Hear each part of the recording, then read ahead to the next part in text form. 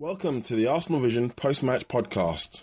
Perez has got the better of it, and he looks to get the better of Schmeichel, and he's done it. He's going to fall here for Alexis.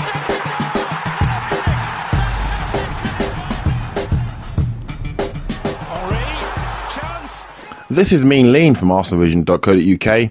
In today's show, Elliot and Tim will be discussing the 2-1 defeat away to Everton at Goodison Park. It's a bit of a strange feeling, the whole getting beaten in the league lark. Not really used to it ever since the start of the season, when obviously we lost to another Merseyside team.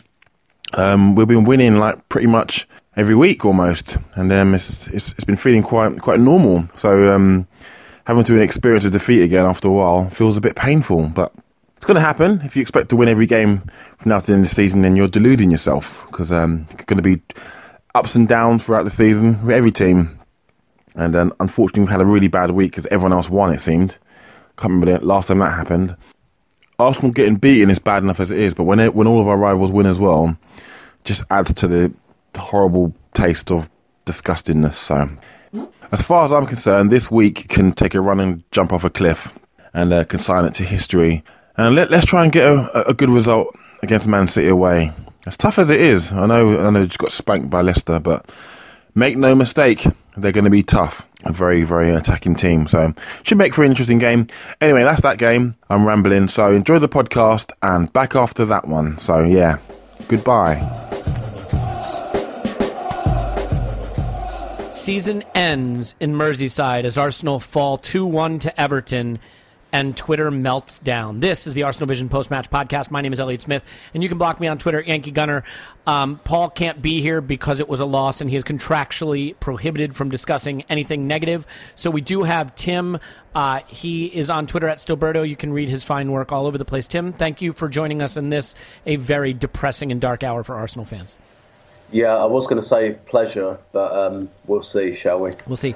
You know, all kidding aside, I mean, it is kind of weird how we can be on a great run, playing good football, lots to be optimistic about, and a single loss away in a fairly tricky fixture immediately leads people down Doom's road towards Doomsville, population us. But I think it is a valid point that there's going to be a real challenge at the top this season among quality clubs that are not going to drop a lot of points. And if Chelsea holds serve tonight, it's 6 points, and then we have to go to City and try not to lose at risk of falling 9 points back. So while I think it's way too early for doom and gloom, it was a match that we probably needed to win. I think it was against a team that was vulnerable. So let's start first just with the lineups, as we often do, Tim, because that's the thing that happens just before the match, still, as far as I'm aware. And I guess... is this the settled first choice 11 now? I mean, are we starting to believe that this is what Arsene Wenger sees as his best 11? Pretty much, yeah. It looks like Chamberlain is slightly getting the nod over Alex Iwobi, and there were certainly no surprises in the team. I would have been interested to see what would have happened had Ramsey been available, whether he would have wanted to put Ramsey maybe on the left or something like that, because I think basically, we've spoken about this on the last few pods. You know, the last couple of games we've kind of gone for a quote-unquote knife fight where we've been, you know, a little light in midfield, kind of playing with a 4 with 2 central midfielders, but we've had the individuals to help make the difference. So when we're not controlling the midfield, it's not a huge problem. I think it was a problem last night. I think this was a fixture too far for it, really. And I really think, and you know, this isn't just hindsight. I really felt at the time that he should have picked Alex Iwobi. You know, someone to just drop back into that midfield and help us keep the ball and recycle the ball. I really feel that would have been a better call than Chamberlain. Not that Chamberlain did anything wrong or, you know, even necessarily had that bad a game. I just felt like Iwobi was the sort of player we needed just to kind of shore up isn't the right word, because, you know, Iwobi's not exactly defensively hugely sound or anything like that, but I think technically just to shore it up, and I think our midfield did get a little bit overrun at times, and then, you know, I'm sure we'll come on to the substitutions, but I also felt he then made a mistake in taking Chamberlain off if you're going to put Giroud on, you should keep Alex Oxlade-Chamberlain on, in my opinion. But yeah, I felt, we Arsene hit the gamble button really with trying to go with this 4 in midfield and 2 fairly out-and-out wingers, although they tend to come inside quite a bit. And this was just a fixture a little bit too far. And I did sense in the last 15 to 20 minutes a little bit of legginess, and whether there wasn't enough short rotation over the last fortnight or so. That said, I wasn't really surprised by the lineup. It was pretty much what I expected. Yeah, I just don't know that I believe that you can play Theo and Ox together. I just don't know that gives us enough control in midfield. And you look at it, and Walcott had 14 touches and Oxlade-Chamberlain had 23. Iwobi played 20 minutes and had 14 touches. Theo completed 71% of his passes, Oxlade-Chamberlain 78%, Iwobi completed 85.5%. So, I mean, if you extrapolate that out, that's Iwobi getting, nearly double or triple the amount of touches and completing 15% more of his passes. And I know it's kind of hard to just use statistics to tell the story, but we've seen it also when he plays. He just is able to come into midfield and add that extra linking option and stitch things together a little bit more between a Xhaka or a Coquelin, to the extent that Coquelin participates in the build-up, and an Ozil, and it allows Ozil to stay more advanced. The thing that we have seen the last couple of games is Ozil dropping much deeper. Now, that may be by design, or it may just be the effect of not having that extra body in midfield to link with him, but I think if you're the opposition, you want Mesut Ozil 20 yards further from goal, 30, 40 yards further from goal. And that's kind of what we saw a lot of times on Tuesday night. I think it's interesting also that Ozil didn't have a great game, and we'll get to some of the moments of the match because I actually thought we started pretty brightly, but let's get to the talking point that I think you and I both want to discuss because it relates back to something you said that I thought was very sage. I asked the question whether it was smart not to rotate for Basel. And look, I get it. We won that match and we topped the group. And granted, we were rewarded with Bayern, but the alternative would have been being rewarded with Barcelona. But I still think that if you are a big club with a strong squad and a game that has, at least ahead of the match, appears to have limited relevance to your season, you have to trust your backup players, your squad players, to go to Basel and get a result, or at least play well enough to potentially get a result. He didn't, and we theorized at the time that we wouldn't know the effects of that gamble until we saw the performances over the next, I said 6 matches, but you said specifically these next 3 in 8 days. It was arguably Ozil's worst performance of the entire season. He completed just 80% of his passes. He missed one very presentable chance that I think a player of his quality should be finishing. But more than anything, just so many opportunities on the counter and in possession where players were in space and he just misjudged the passes. I said that his rangefinder was slightly miscalibrated on the night. Was this exactly what you were concerned about when you said we won't know the impact of Basel until we see the performance over the next 3 games? Yeah, a little bit. And obviously, what's that saying? Correlation doesn't exactly mean causation. Doesn't always mean causation. Exactly. So, but I did think they looked a little bit leggy, particularly in the last 20 minutes or so. And I agree with you in that. I think that our second string could have beaten Basel. They're not very good at the moment. They're in very poor form domestically. I think that I was speaking to somebody out there in Switzerland who said that they'd lost the game before they played us 3-1 at home to 10 men to a team who were in like the bottom 5 or 6. They're in a really bad moment. And I really think we could have trusted our second string to win it. Although Wenger, gave his reasons as kind of, momentum, and sometimes it kind of hurts players more to give them a game off. We saw it. We shelled Ludogorets away and drew 0-0 with Borough the following game. And again, I get your point about correlation and causation, but is the argument then, Tim, that if you don't rotate for the Basel game, you really, really kind of need to think about rotating for this game just 2 days after the game at the weekend? I mean, he wanted his cake and he wanted to eat it too. You can't play the same 11 in Basel and then play him in these 2 games, can you? No, I don't think so, and I just don't think there was quite enough short rotation. There was a measure of rotation against Basel. You know, the likes of Lucas Perez came in, and Ramsey played in midfield with Granit Xhaka.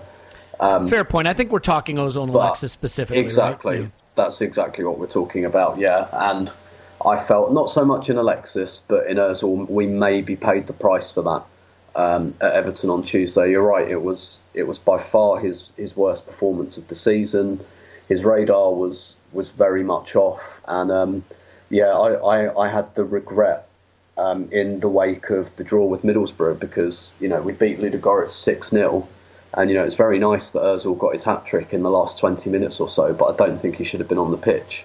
And then against Middlesbrough, both he and Alexis looked, you know, their beam was a little bit off, and that probably cost us the 3 points. So for the sake of beating Ludogorets 6-0 instead of 3-0, we dropped league points. And I think something similar has probably happened here, although there were other factors at play. I don't think the team selection was quite right. For Everton, for the reasons I've given, I thought, and I know we'll go into this, I thought the substitutions, we'll come on to the substitutions, definitely. Yeah, it was very, very poor, a very bad idea. And so, you know, we speculated a couple of pods ago, I think, as to whether Wenger was kind of getting the hang of the rotation thing, because he's got the squad to do it now, that kind of short rotation, that 2 players or so in each game, but he seems to have kind of shied away from that now for the last few games. And you know, we've got a really, really tricky away game on Sunday, and you know, it's hard to see him making too many changes to the lineup at this point, and it's hard to see who or what. But let's come on to City in just a minute, because I actually have sort of a weird theory that this lineup might be perfect for playing City, while I don't think it was against Everton. But the match started pretty well, Tim. I mean, we did seem to have them on the ropes, and the pressing was working, and we pressed them. When they wanted to play long, we looked vulnerable. But when they wanted to play out from the back, they looked like a dumpster fire. And we created a lot of problems for them, and a lot of those problems weren't capitalized on because of the aforementioned lack of sharpness from players like Ozil, who just sort of missed that ball that was on because his rangefinder was just kind of miscalibrated, however you want to put it. But we got the goal through Alexis, through the free kick, maybe a little fortuitously. But that's where I felt we had the opportunity to win the game. The crowd was on their back a little bit. They looked a little bit defeated mentally. They were playing in a shell, and we had them under the caution. Would you say that where we really blew this game was by not pressing our advantage right after the first goal and putting the game away in that period? Absolutely, yeah, because then if your legs are a bit heavy in the last 20 minutes, it matters far less when you've got, you know, when you're protecting a lead. And, you know, the point you make, it's a well-made point about Everton's current form, and there's a bit of dissatisfaction around at the moment, and the crowd did get quite grumpy, and I really felt at all times, actually, as though our attack, given better supply, our attack, and Alexis in particular, could really have hurt them. But we just weren't good enough at getting the ball to him or running off of him, which, in fairness, we've done pretty well to this point this season. That Alexis is this kind of catalyst because he vacates the space and that invites other players to run into it. But we didn't seem to quite do that, and we just didn't get him enough of the ball. But I felt Everton looked vulnerable defensively, and I think had our build-up play been a little bit better, I really think there were more goals in this game for him. And then around about kind of 35 minutes or so, it changed a bit. I also think that possibly Bellerin wasn't quite fit for 90 minutes yet. I do understand why we brought him in, A, because he's such a good player and he makes such a difference, and B, because we haven't got Mustafi, so I understand he's a bit reluctant to make too many changes at the back. But I felt like he wasn't quite fit. He certainly didn't seem to have that burst of acceleration, and I think that affected Walcott's game as well. So, but ultimately, if we could have got Alexis the ball 25, 30 yards from goal a bit more, or had, you know, teammates made good runs when he dropped deep to pick up the ball, I really think there were more goals in it for us. I never felt until Giroud came on, I never felt that we were done as an attacking force, even when we weren't playing that well. The minute he came on, the crab passing sort of started. We had that sort of lateral lull you to sleep passing at about the 35-yard mark, out from their goal. We'll come on to that in a minute, but I think there were a couple things I noticed in this game, and I want to take them one at a time. First of all, the impact of not having Mustafi, not defensively, but in build-up. We've seen him be so important. The phrase line-breaking passes is almost becoming a cliche at this point, but vertical passes that do break the lines, that go through midfield, that create attacks, that allow players to start a few yards more advanced. Was not having Mustafi choking off our build-up a little bit and maybe changing the positioning of the players at the start of our build-up? A little bit, yeah. So I think a couple of things happened. I think that kind of happened, so then you've really only got Granit Xhaka who's doing that. And, also, if we don't have that, then having Bellerin kind of running the flank is very handy because it's another way of getting the ball up the pitch quite quickly. But again, he was lacking in sharpness, really understandably. So I think those two things did have an effect. And I said to Paul on the last pod, I felt we'd miss Mustafi more for that than for defensive reasons. Because again, I thought Gabriel had a decent enough game and he's been playing fairly well over the last few weeks, and I don't think, but what he can't replace is that passing, and particularly when we don't have Cazorla as well. Although the presence of Xhaka kind of mitigates that a little bit. But yes, I do think that had an effect on our build-up play, which for me was all the more reason to play somebody like Iwobi to give us a little bit more technical security. Mm-hmm.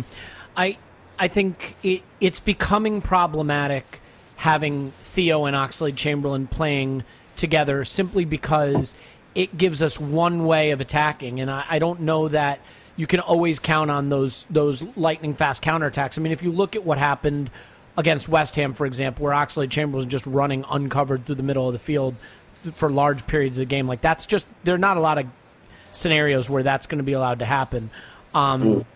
And you can't expect the game to flow that way, although ironically, that may be exactly how it flows on Sunday, and we'll come to that in a minute. But I want to talk about Granit Xhaka for a second because, he completed 91.7% of his passes. He was tidy. He did some of the things we expect him to do, but there were two things I noticed about him in this game. The first I want to touch on is just how incredibly left-footed he is. When Cazorla plays that role, he's very two-footed, as we know, and he's very, very quick to turn, to move, to shift the ball, to get in a position to make passes. Xhaka turns a lot slower. If he receives the ball on his right, it takes him a long time to whip around to get it onto his left. He does not want to play passes with his right foot, not even little shift the ball passes or flick on kind of passes. He's always going to shift it to his left. Did you notice at all? Because I seem to see times when I thought there were opportunities to build up more quickly and get the ball up the pitch quicker, but Xhaka's need to turn, get it on his left, and reposition himself sort of choked off those opportunities and gave Everton the chance to get back into space. Do you have any concerns about just how incredibly left-footed Xhaka is for someone who's playing in the middle of the pitch, especially because on a few occasions when he was pressed and it was on his right foot, he got himself into trouble? Yeah, absolutely. It's one of my absolute bugbears with professional footballers not being two-footed. Obviously, I'm not even close to the standard of these guys, but when I play, I'm pretty two-footed. And it really didn't take much to become two-footed. It was just could be mistaken for Santi Cazorla in stature and quality. Well, yeah, maybe. No, not in quality. Maybe not. I mean, I literally just did it kicking a ball against my garage with my left foot, and it really didn't take long. But yes, absolutely, I think that is a concern, particularly for a central midfielder. It's always been a big concern of mine with Jack Wilshere, who is, a bit like Jack, very, very left-footed, and it can make you predictable. And I see this with a lot of players, and Nacho's another one. Nacho Monreal's another one who's guilty of this. Sometimes he doesn't look for the forward pass because it means playing it with his right foot, so he checks back inside and comes backwards on his left. and those little things, they affect the build-up. And yes, I do think that's a concern, and obviously everybody is going to know that Xhaka is very left-footed, so you can see what the opposition are going to do from this point. They're just going to keep pressing him and trying to get him on his right. And that's a lot more dangerous in a deep-lying midfielder than it is in, say, a winger, where Indeed. the vulnerability there and the ability to slow down an attack simply by shielding someone off of one of their feet is really problematic. Yeah, it is. And, Xhaka, when he gets the ball, he moves it very, very quickly. It's not just because he does those line-breaking passes, but he also tends to do them quite quickly, and that's one of his great strengths. So yes, when he's messing about cutting the ball back onto his left foot, we lose a bit of that. We lose one of his most useful qualities for us. So yes, I think those things do kind of make our build-up a little bit more stodgy. He's far from the only culprit. I think most footballers are like that, but it's interesting because Wenger said something the other week about, why is it left-footed players are always noticeably one-footed? I reckon it's probably because there's fewer of them, and therefore they're really encouraged when they're younger to use their left foot. I mean, I always ended up kind of playing over towards the left when I played, just because I can use my left foot. And so it's like, right, you're not quite left-footed, but you can use it, so you go over there, kind of thing. And I think this does create a kind of thing where left-footed players are very, very left-footed. I can tell you this: I'm left-handed, and I don't know what it is, but I can't even pick things up with my right hand. It is a totally useless appendage. I can't even get myself off with it. I can't even do the stranger. There's nothing that it's good for, and I don't know if that's a trait of other left-handed people or left-footed people, but I do wonder if there's something to that, because I think people I know who are right-handed can kind of vaguely sort of use their left. I can't even sign a bill or a check with my right hand. It's useless for me. Yeah, it's an interesting one, really. But to kind of row it back to the question, I suppose. We don't really do that here, but feel free. But obviously, that's a bit, and obviously, that's part of what makes Santi Cazorla so valuable. Is his two-footedness, particularly in that part of the pitch, because it gives you a measure of unpredictability. Yeah. Because your opponent doesn't know which way you're going to go, and you're comfortable going either way. And it's not just the fact that he's got tidy feet and good close control that gives him an extra edge. And yeah, we lose that a little bit with Xhaka there. Yeah, and I noticed it for the first time last night, that when the ball was given to him on his right foot, often he would just use his left to shuffle it back to the center back, whereas when the ball is given to him on his left foot in a position where he can look up the pitch quicker, that's when he plays the more penetrative passes. I like that word, penetrative. So yeah, I mean, it's definitely something to keep an eye out for. And again, I think he was far from the biggest problem on the night, but it was the first time I really noticed it in play. Now, look, they equalized through a piece of play that I actually thought is really hard to defend. I mean, the ball in is really good. I think it's tough for the keeper to come there. It's tough to defend that ball. You can criticize Theo, but Theo did chase back. He just dove in too much. And this was something I noticed all night. Players diving in to make a first challenge and overcommitting. Do you put the blame on Theo there for overcommitting to the first challenge, or do you say, hey, he did his job, he shifted him onto his weaker foot, and he just delivered an amazing cross with his weaker foot?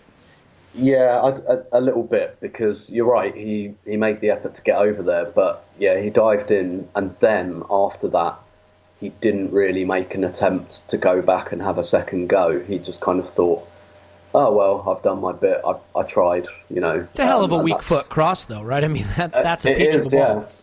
Well, indeed, and having just made the point about left-footed players, there are a few kind of more left-footed than Leighton Baines, but that shows you when you're at least willing to use it.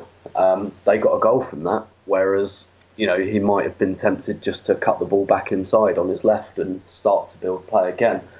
So I think a little bit has to go on Theo for not really, making a solid second attempt for the ball. But you're right, I think once the cross comes in, I don't really attach any blame to anyone.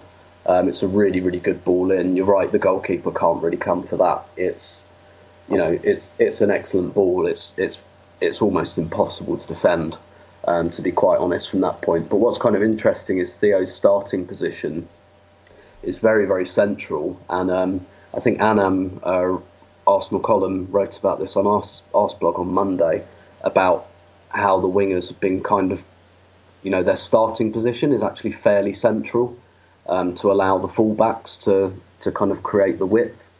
And so Walcott's position when the ball comes over is quite central, and maybe for that reason. But then it makes you think, well, was Bellerin supposed to be a bit further over than he was? Because he wasn't really on the scene at any point. And like I said, I think a fitter Bellerin might have got over there himself. Yeah, it was a really weird match in a lot of ways because it was very frenetic, but not very high on quality. I don't think this was a game people talk about. They wanted it more. We didn't fight. I don't believe that. There was a lot of running around. There was a lot of energy and effort expended. I just didn't feel that there was sharpness and quality. And I think that's what happens when players have to play 4 games in 12 days or whatever. It's, in this case, it's 3 games in a week. And it goes back to the question of the value of rotating, which is you lose quality in terms of the players you're bringing in for the players you're subbing out, but you gain sharpness, and potentially that extra sharpness makes the difference. I think it was interesting to watch what happened in the second half. I don't know that anybody really got hold of the game. They took the lead late on a corner kick, and I think we knew that we were going to be vulnerable on set pieces, given their size and their strength. And I mean, Lukaku actually didn't really do much to us. But one of the things that was troubling was the way the game started to peter out for us, at least up until the late flourish when the substitutions were made. So let's come on to that now. I think Iwobi for Oxlade-Chamberlain and Perez for Theo makes sense to me. We were struggling to get anything from either wide player, really, and we definitely needed that extra controller, that extra person to link play. The problem was Giroud. Is this a case where the manager had in his mind who the subs were going to be and didn't really adapt or adjust to the game situation? Yeah, absolutely. It was that. This was a substitution he probably dreamed up 2 days ago and showed no flexibility. I can't think he would have thought that was the right substitution to make. Having watched the game, it was not what we needed at all. Like I said, I still thought Alexis was very dangerous, and basically our problems were in the build-up. We needed kind of an extra body in the midfield, and it showed when Iwobi came on. You mentioned his stats. He also had 2 shots on goal. Yep, one that we really needed him to score. yeah, indeed, and that shows you the effect he kind of had on the game when he came on as well, and not only were none of our problems solved by bringing on someone like Giroud, who, it just killed us as an attacking force, because particularly if you take off Chamberlain at the same time, I think there's an argument, perhaps if you keep Chamberlain on, who's, capable of getting to the byline and swinging a cross in, as we saw against Man United, but to take him off and put Giroud on, so that Giroud is now playing with a bunch of attackers with whom he doesn't really have much of a relationship because of his style, was just... it's not like we were getting into wide positions and chucking crosses in and there was nobody there. That's not how the game was panning out. But also, not only did we pretty much die as an attacking force at that point, I thought defensively it made no sense as well, because Everton were starting to go very direct. They were starting to go front to back very, very quickly from the centre-backs. And not having Alexis there to start the press, because Giroud just doesn't press centre-halves. It's not what he does. And so Jagielka and the other Everton centre-half, whose name escapes me, Ashley Williams, that's it. They basically just had carte blanche to launch the ball forward and put our centre-halves under pressure. And then and I'm not blaming Giroud for that. Well, I'm not blaming Giroud really for any of this. It's not his style. We know that. It's the manager's fault for putting him on and then not playing to his strengths. And also because the game didn't really call for his strengths. But and this is going to sound really, really harsh, but then at least you can kind of say, well, Giroud gives us a bit of presence defending set pieces, and Everton are good on set pieces. And then, to concede from a corner. And like I say, that's not his fault. But one of the arguments you could make from a defensive point of view is that he gives us a bit of defensive presence, and then we go and concede from a set piece anyway. So we didn't even get that very small crumb of benefit from having him there. And I thought it was insane. I really did. When it happened, I was just like, what? Like, this is just the last thing I could think of. And last thing I thought that would help, and whether it is just because he dreamed it up a couple of days ago and didn't want to deflect from that, or whether it's because he feels this kind of loyalty to Giroud, like he feels sorry for having dropped him, and he feels like he has to kind of give him some game time because he's very, very sorry about having to drop him, and very, very sorry that he's not getting the game time he needs. And I absolutely think that plays a role in it. Absolutely. Yeah.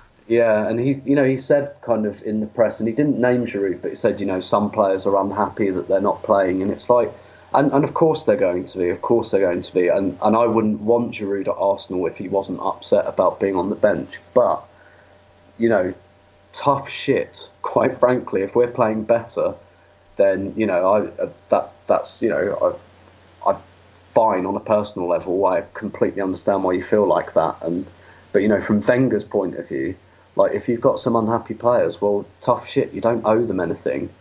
You've got to. They are also pretty well compensated. Last I checked. Quite, and it's weird. There's some players that Arsenal is very, very comfortable about dropping, about substituting. And then there's just some, and I think he still likes Giroud and he wants to keep him. And there's well, let's be murmurings clear that he's too. unhappy, We're not talking about a Serge Gnabry who he's young and he's talented and you think he has a big future. And the effect of not getting him into games is that you're not going to be able to keep him at contract time. But Giroud is 30 years old. He is not someone who's going to be part of the long-term future of the club. And at this point, if he's a role player and only someone who's going to be useful for us in certain circumstances, then that has to be his role. And if that doesn't make him happy, and the best thing for the club is for him to move on, then that's fine. But there's no real strategic advantage to keeping Olivier Giroud happy. No, I agree. And I said after the game to a friend of mine when I was walking out, when, frustration was at its absolute height, and I was frustrated by this defeat. Like, some I'm more sanguine about than others, but I felt this was really avoidable. And it really annoyed me. But I kind of said, walking away from the ground, I kind of hope Giroud does go. And it's not a reflection on him at all. And in fact, I think he could be a very, very valuable player for our squad. But while, whether I'm right about this or not, but while I perceive that Wenger has this kind of, feels this loyalty to him, I feel it could be quite damaging to have him there if he's going to bring him on, in games like last night where there's no real call for it. Maybe 10 minutes later, maybe then, but it completely killed us, and I really thought it would. I don't think I'm being wise after the event. I really, really thought that was what was going to happen.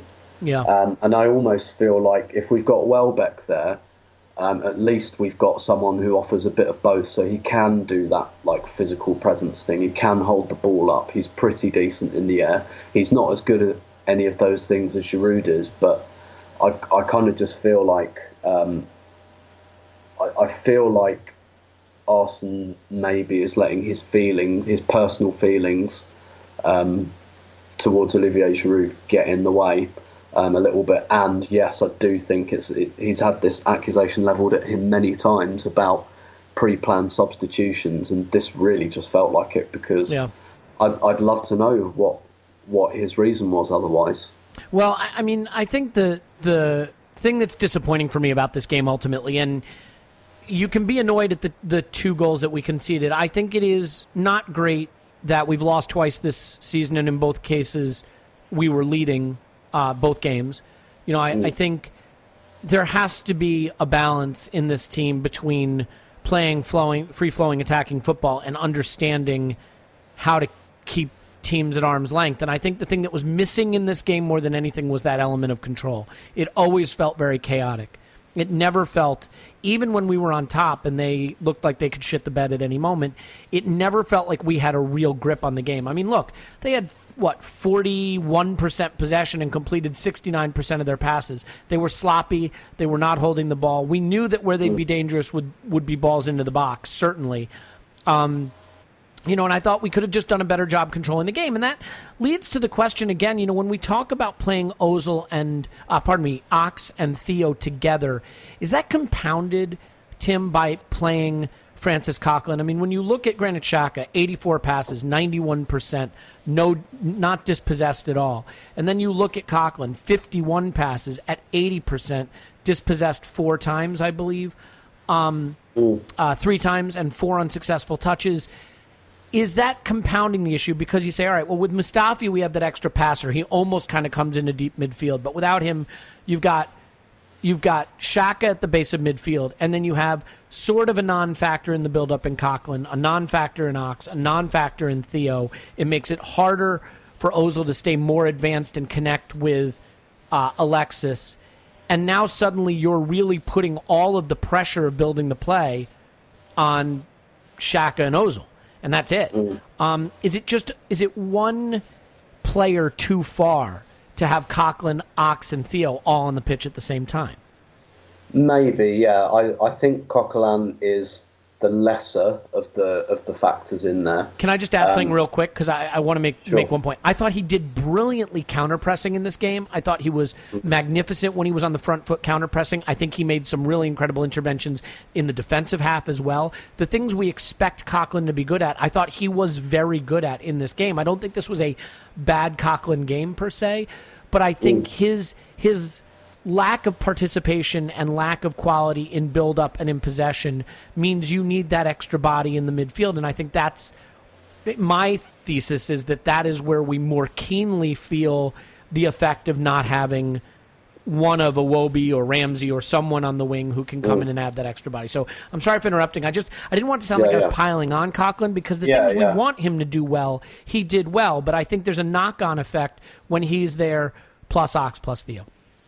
Yeah, a little bit, but I think I do think his passing has really, really improved, and he's played a couple of brilliant passes actually in the last couple of games. Not obviously he's not firing off wonderful passes regularly, nor would we really expect him to. But I think there have been 1 or 2 really, really incisive passes from him, and it was counter pressing, but obviously the free kick that led to the goal kind of came from him, and that weird kind of different type of creativity, I suppose, he brings when he's kind of pushing on the front foot. So yes, I think it is potentially a bit more of a factor, and another one of maybe Iwobi is the substitution I would have made with kind of 25 minutes. Well, I would have started Iwobi personally, but Iwobi for one of Chamberlain or Walcott is one thing I'd have done. The other player I would have given some thought to bringing in is El Neni, for that reason, that we were kind of struggling a little bit to recycle the ball in midfield, and we're struggling to get hold on midfield. A safe pair of feet, so to speak, just safe, controlled, possession-oriented midfielder. Yeah. So I think it's a slight factor, perhaps, but I think not enough of a factor that we can't, that it creates a massive problem on its own.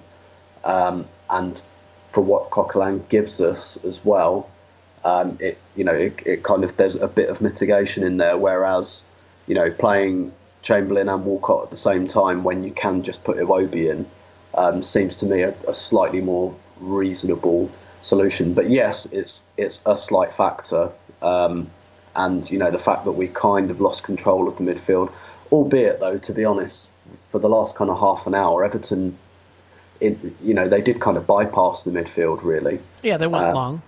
They were going front to back to Lukaku, which you can fully understand why they did that, and we do tend to struggle with that type of tactic. So it's a factor, but I don't think it's a huge one. I think basically the problem could be solved quite a bit more easily elsewhere. Well, I mean, that is kind of my point, though, right? I mean, if you bring Iwobi in for Ox, for example, you solve the problem by adding that extra bit of possession and control by swapping it out on the wing. I think it's just the cumulative effect of having too many players who are not part of the build-up, who don't link the play. So in the final refrain, we did create some chances at the very, very end. Quick question for you. Did you feel on second viewing, I'm sure in the stadium it was hard to tell, but on second viewing, did you feel that there was a foul on Alexis at the end? Yes. Penalty? I actually, it was right down below me. I had a very good view of it, and I thought it was an absolute. I was behind Alexis, so I probably had the linesman's view, but obviously much higher up. I was in the upper tier.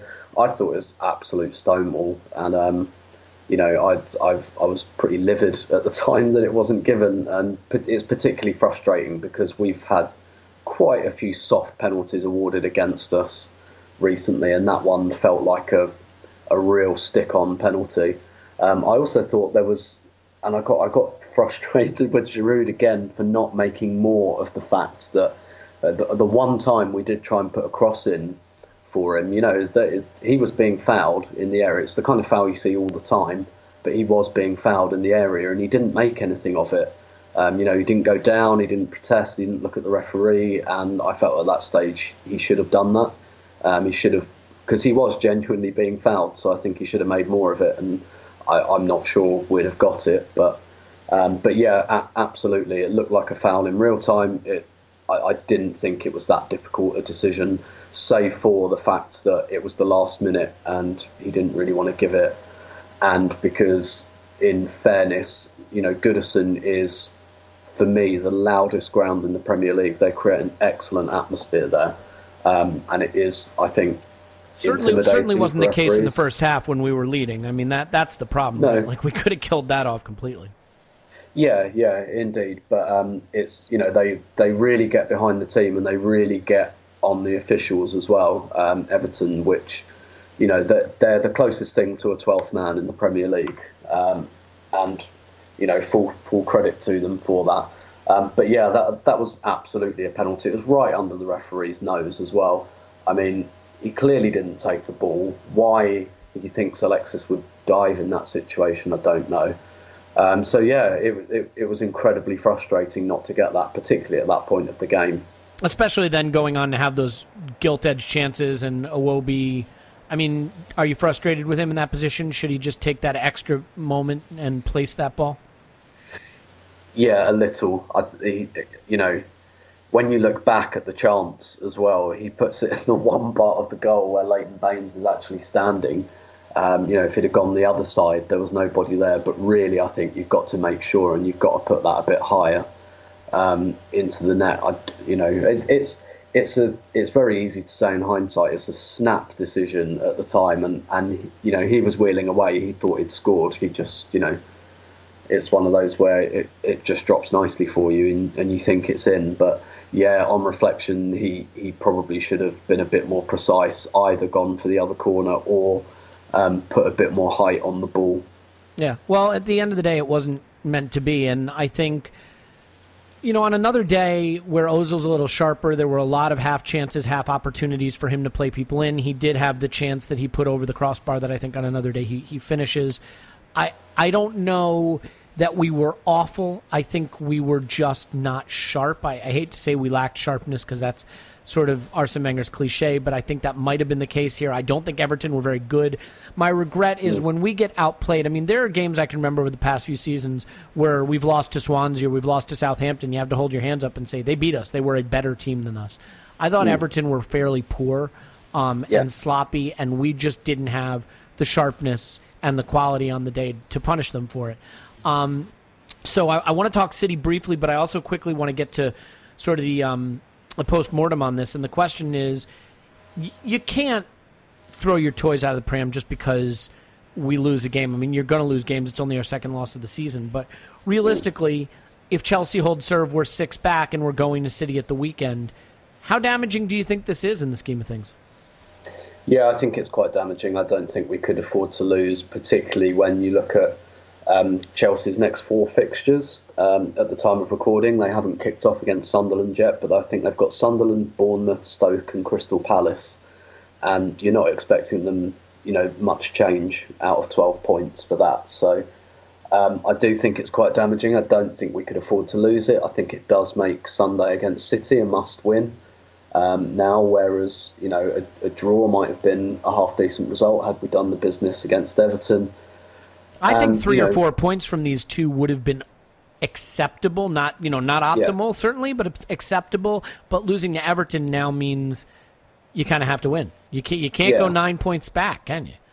Yeah, exactly, and not least because we've come into the period of the season now where Chelsea's advantage of not playing in Europe goes away. They don't have that now till February, and so really this is when we need to be eating into their lead and going above them, really, because come February they get that advantage back again, and if we're 6 to 9 points behind them or further, in February when the fixtures pile up for us again, then it will look very, very difficult, and not least because we have to go there. We have to go to Man City yet. We have to go to Tottenham. We have to go to Liverpool. We've got some big away fixtures coming up, and so it does start to look a little bit bleak if Chelsea don't drop some points soon. And I think we pretty much have to beat Man City. And I think beating Man City as much about catching Chelsea as it is putting a little bit of distance between us and City as well, and really really trying to make the title a kind of 2-horse race. I think it's incredibly damaging, and the thing that slightly concerns me as well is that I think City are there for the taking, but I don't know whether the confidence of the team will be checked by this result against Everton. I don't know if you remember a couple of seasons ago, we had this really frustrating thing where our big games were grouped together.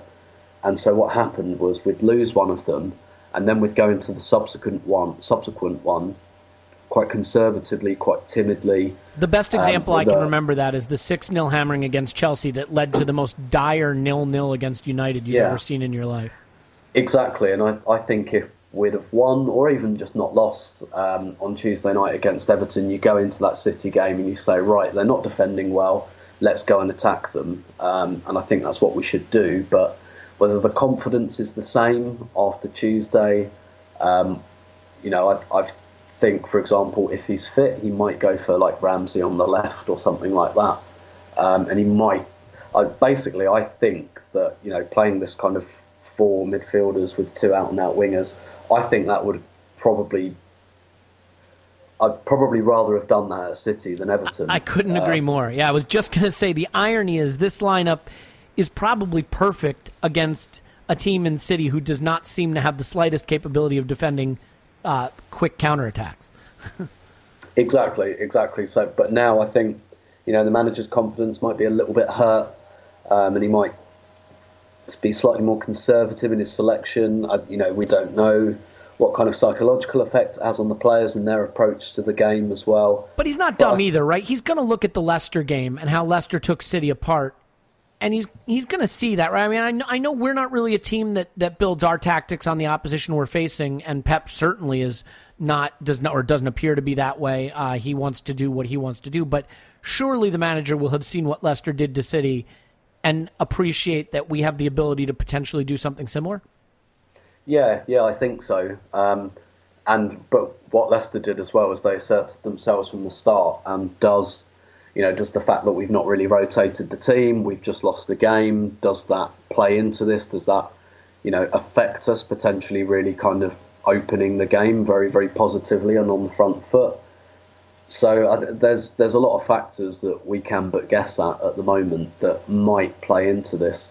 But of course, on the flip side, you could say because it's become a must-win now, maybe that will liberate them a little bit. Maybe that will give them the kind of the reason to really attack them and go for them. It's just I wonder what this might do psychologically, and we're not going to rotate the team for this game, certainly not. So have those players now got another 90 minutes in their legs at short, a kind of short notice, as it were, Well, at least we're lucky with it. Football. It's a Tuesday, Sunday. I mean, that is Yeah. at least a little better. City will have to go Wednesday, Sunday. I Yeah. mean, and they don't have the benefit of Fernandinho, and they don't have the benefit of Kun Aguero, obviously, which, plays into our hands, all of that. Yeah, of course. Although we've done quite a bit of travelling as well recently, a lot of away games kind of on the bounce. So it's tricky, really. I have a bad feeling that this game might have further consequences yet beyond the loss of the very avoidable loss of points. Interesting. It's funny. I mean, I look at them and where they're vulnerable. They're vulnerable on the counterattack. They really have a problem at fullback. And we can put Bellerin and Theo on one side and, to a lesser extent, Nacho Monreal and Oxlade-Chamberlain on the other, and get Xhaka and Ozil feeding those runners and Alexis, and I think we can give them problems. What I don't trust is our ability to stay compact and organized in the face of what really is a very intimidating attack and keep them out. Now, having said that, no Aguero obviously is a huge benefit.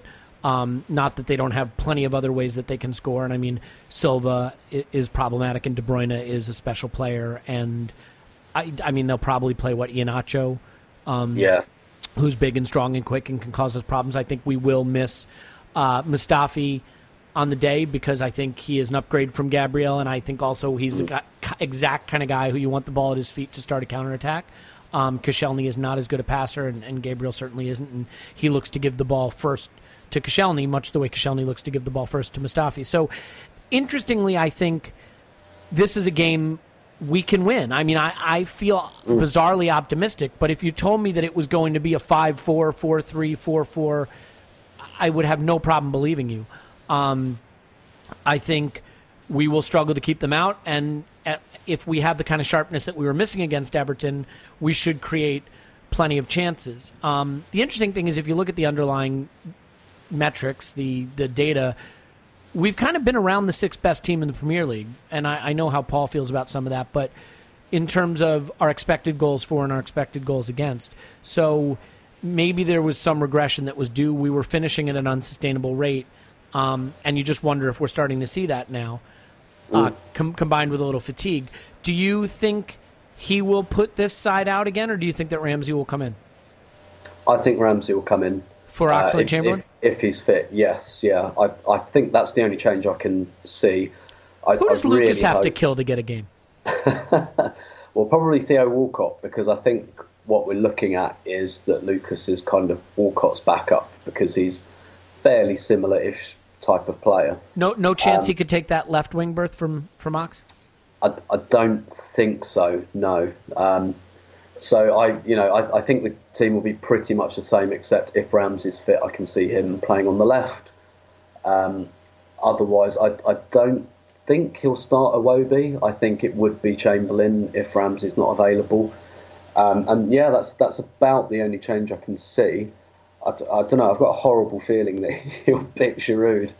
Come on! Maybe he's not going to move do Alexis that. to the left. No way. Yeah, I've got a horrible feeling he's going to. To what effect? I mean, the one way we can beat these guys is is with quick counterattacking. What is Giroud? We're not going to have 60% possession. What does he really offer?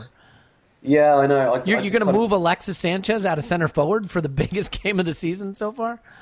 Yeah, I've just got this feeling that he's almost been like waiting for an excuse to give Giroud some games. I've been pretty pleased with the manager this season, and those kind of Wenger out sentiments are they linger there under the surface for me. But I've been really good about keeping them well below the surface. But that would absolutely put me on tilt. I would lose my shit completely.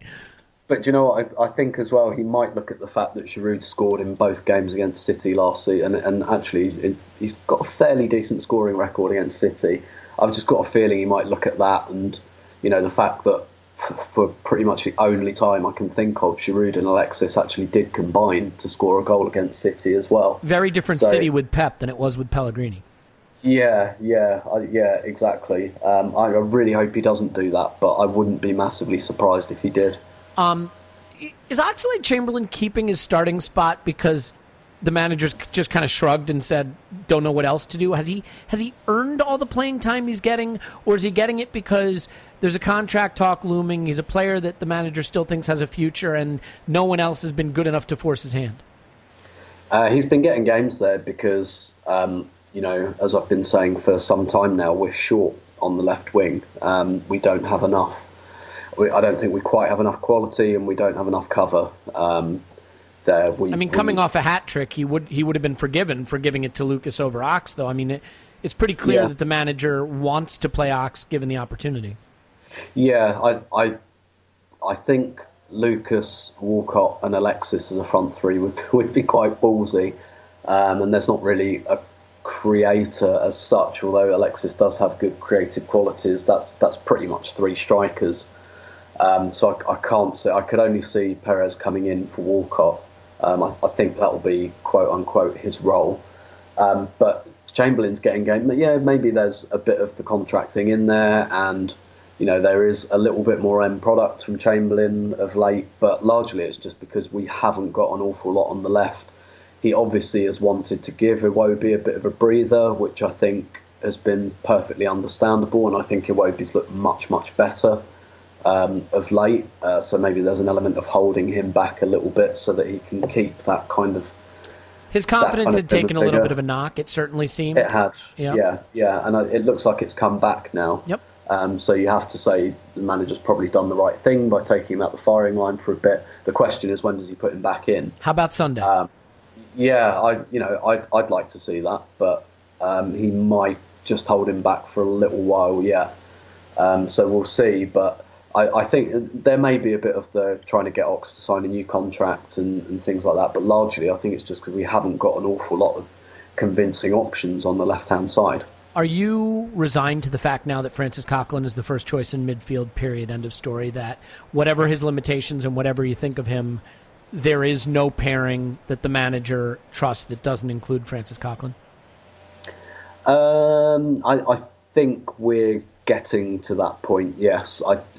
I still think Ramsey potentially complicates that, because I think Arsene would really like to have Ramsey in his team. And he may be the one that threatens Chamberlain's place as much as anything. But largely, Coquelin starts most games now, doesn't he? And I think the one thing you can say for Coquelin is that he works with a lot of our central midfield players. So he kind of, if you're looking to... Well, because the things he does are less dependent on partnerships, right? They're not about passing to so-and-so and understanding where so-and-so is going to be. They're about running around like a madman and intercepting the balls and making tackles. Indeed. So, he's a bit of a Swiss Army knife in that kind of respect, in that it doesn't really matter too much who he's partnered with, although if you partner him with El Neni, that's quite conservative and you're not going to get the ball forward very much. But yes, he almost always selects Coquelin and has done for the last kind of 2 years now. It's not very often that he's started on the substitutes bench. And, Wenger's been very vocal recently, saying Coquelin's the only player he has that has those qualities to win the ball back, those kind of defensive qualities, and that no one else really offers that. And, he said that he feels that Coquelin balances the side, and that sounds quite emphatic, doesn't it? Yeah, it sure does. It is an interesting position to be in, because it's hard not to feel that there's a better quality player we can be using in midfield, and at the same time, we've seen a lot of different variations, and the one that works best includes him. It's just no way around it. Prediction for Sunday? I think it might be a draw. Would you take a draw? Maybe. Just because I do think there is a risk of losing this game now that we've lost to Everton. Okay. I think we can win it. I do. I'm hesitant to say we will win it. I certainly was a little bit alarmed by the lack of quality, but I don't think you can expect Mesut Ozil to play that poorly again, unless there's something wrong with him, and I don't think there's anything wrong with him. So I'm going to be cautiously optimistic and say a high-scoring win. I don't think either of these teams can keep each other out. There'll be goals, I'm sure. Yeah. Would you say that a loss ends any hope for the title, or is it too early to say? Too early to say, but it would be quite a long way back, particularly if Chelsea win as you would expect them to. Don't get me wrong, I don't think I've ever thought that we're going to win it, and I still don't. But if we're 9 points back after this weekend, then I think I'll go to a place where I'll be thinking I just want us to get back in the race rather than right, let's go and win this thing. The upshot I is be part of the equation. It lets us totally focus on winning the Champions League, right? Well, yeah, and it's obviously it's our year. Yeah, it's on. And the good news is, look, whatever happens on Sunday, we'll probably be close enough to January by Monday where we can just talk about the transfer window. And I know, for you in particular, that is all you really care about. A joy. Yeah. Indeed, it's a joy. All right, well, you heard it here first. The Draxler Vision podcast will be coming to you on Monday, but until then, we have the small matter of a game at Manchester City, so good luck to Arsenal, and hopefully we can be dedicating 5 minutes to that win before discussing the transfer of Julian Draxler. Tim is on Twitter at Stillberto. Tim, as always, I appreciate you coming on and sharing your wisdom. It was my pleasure, to confirm. In this case, it was my pleasure, I think. And I think the real pleasure here is that we will have Paul back at some point. But we thank him for avoiding this podcast and trying to tell us how on third watching we really were much sharper and better than both Tim and myself thought. However, Paul, don't worry. I know for a fact that we were better than I thought we were. In any event, my name is Elliot Smith. You can block me on Twitter at Yankee Gunner. Please give us a 5-star review wherever reviews are accepted. If you'd like to give us a 5-star review on some other podcasts site, that's fine. Just make sure you write all the nasty stuff in the comments, as always. So up the Arsenal 3 points on Sunday, and we'll talk to you about transfers after that. Cheers.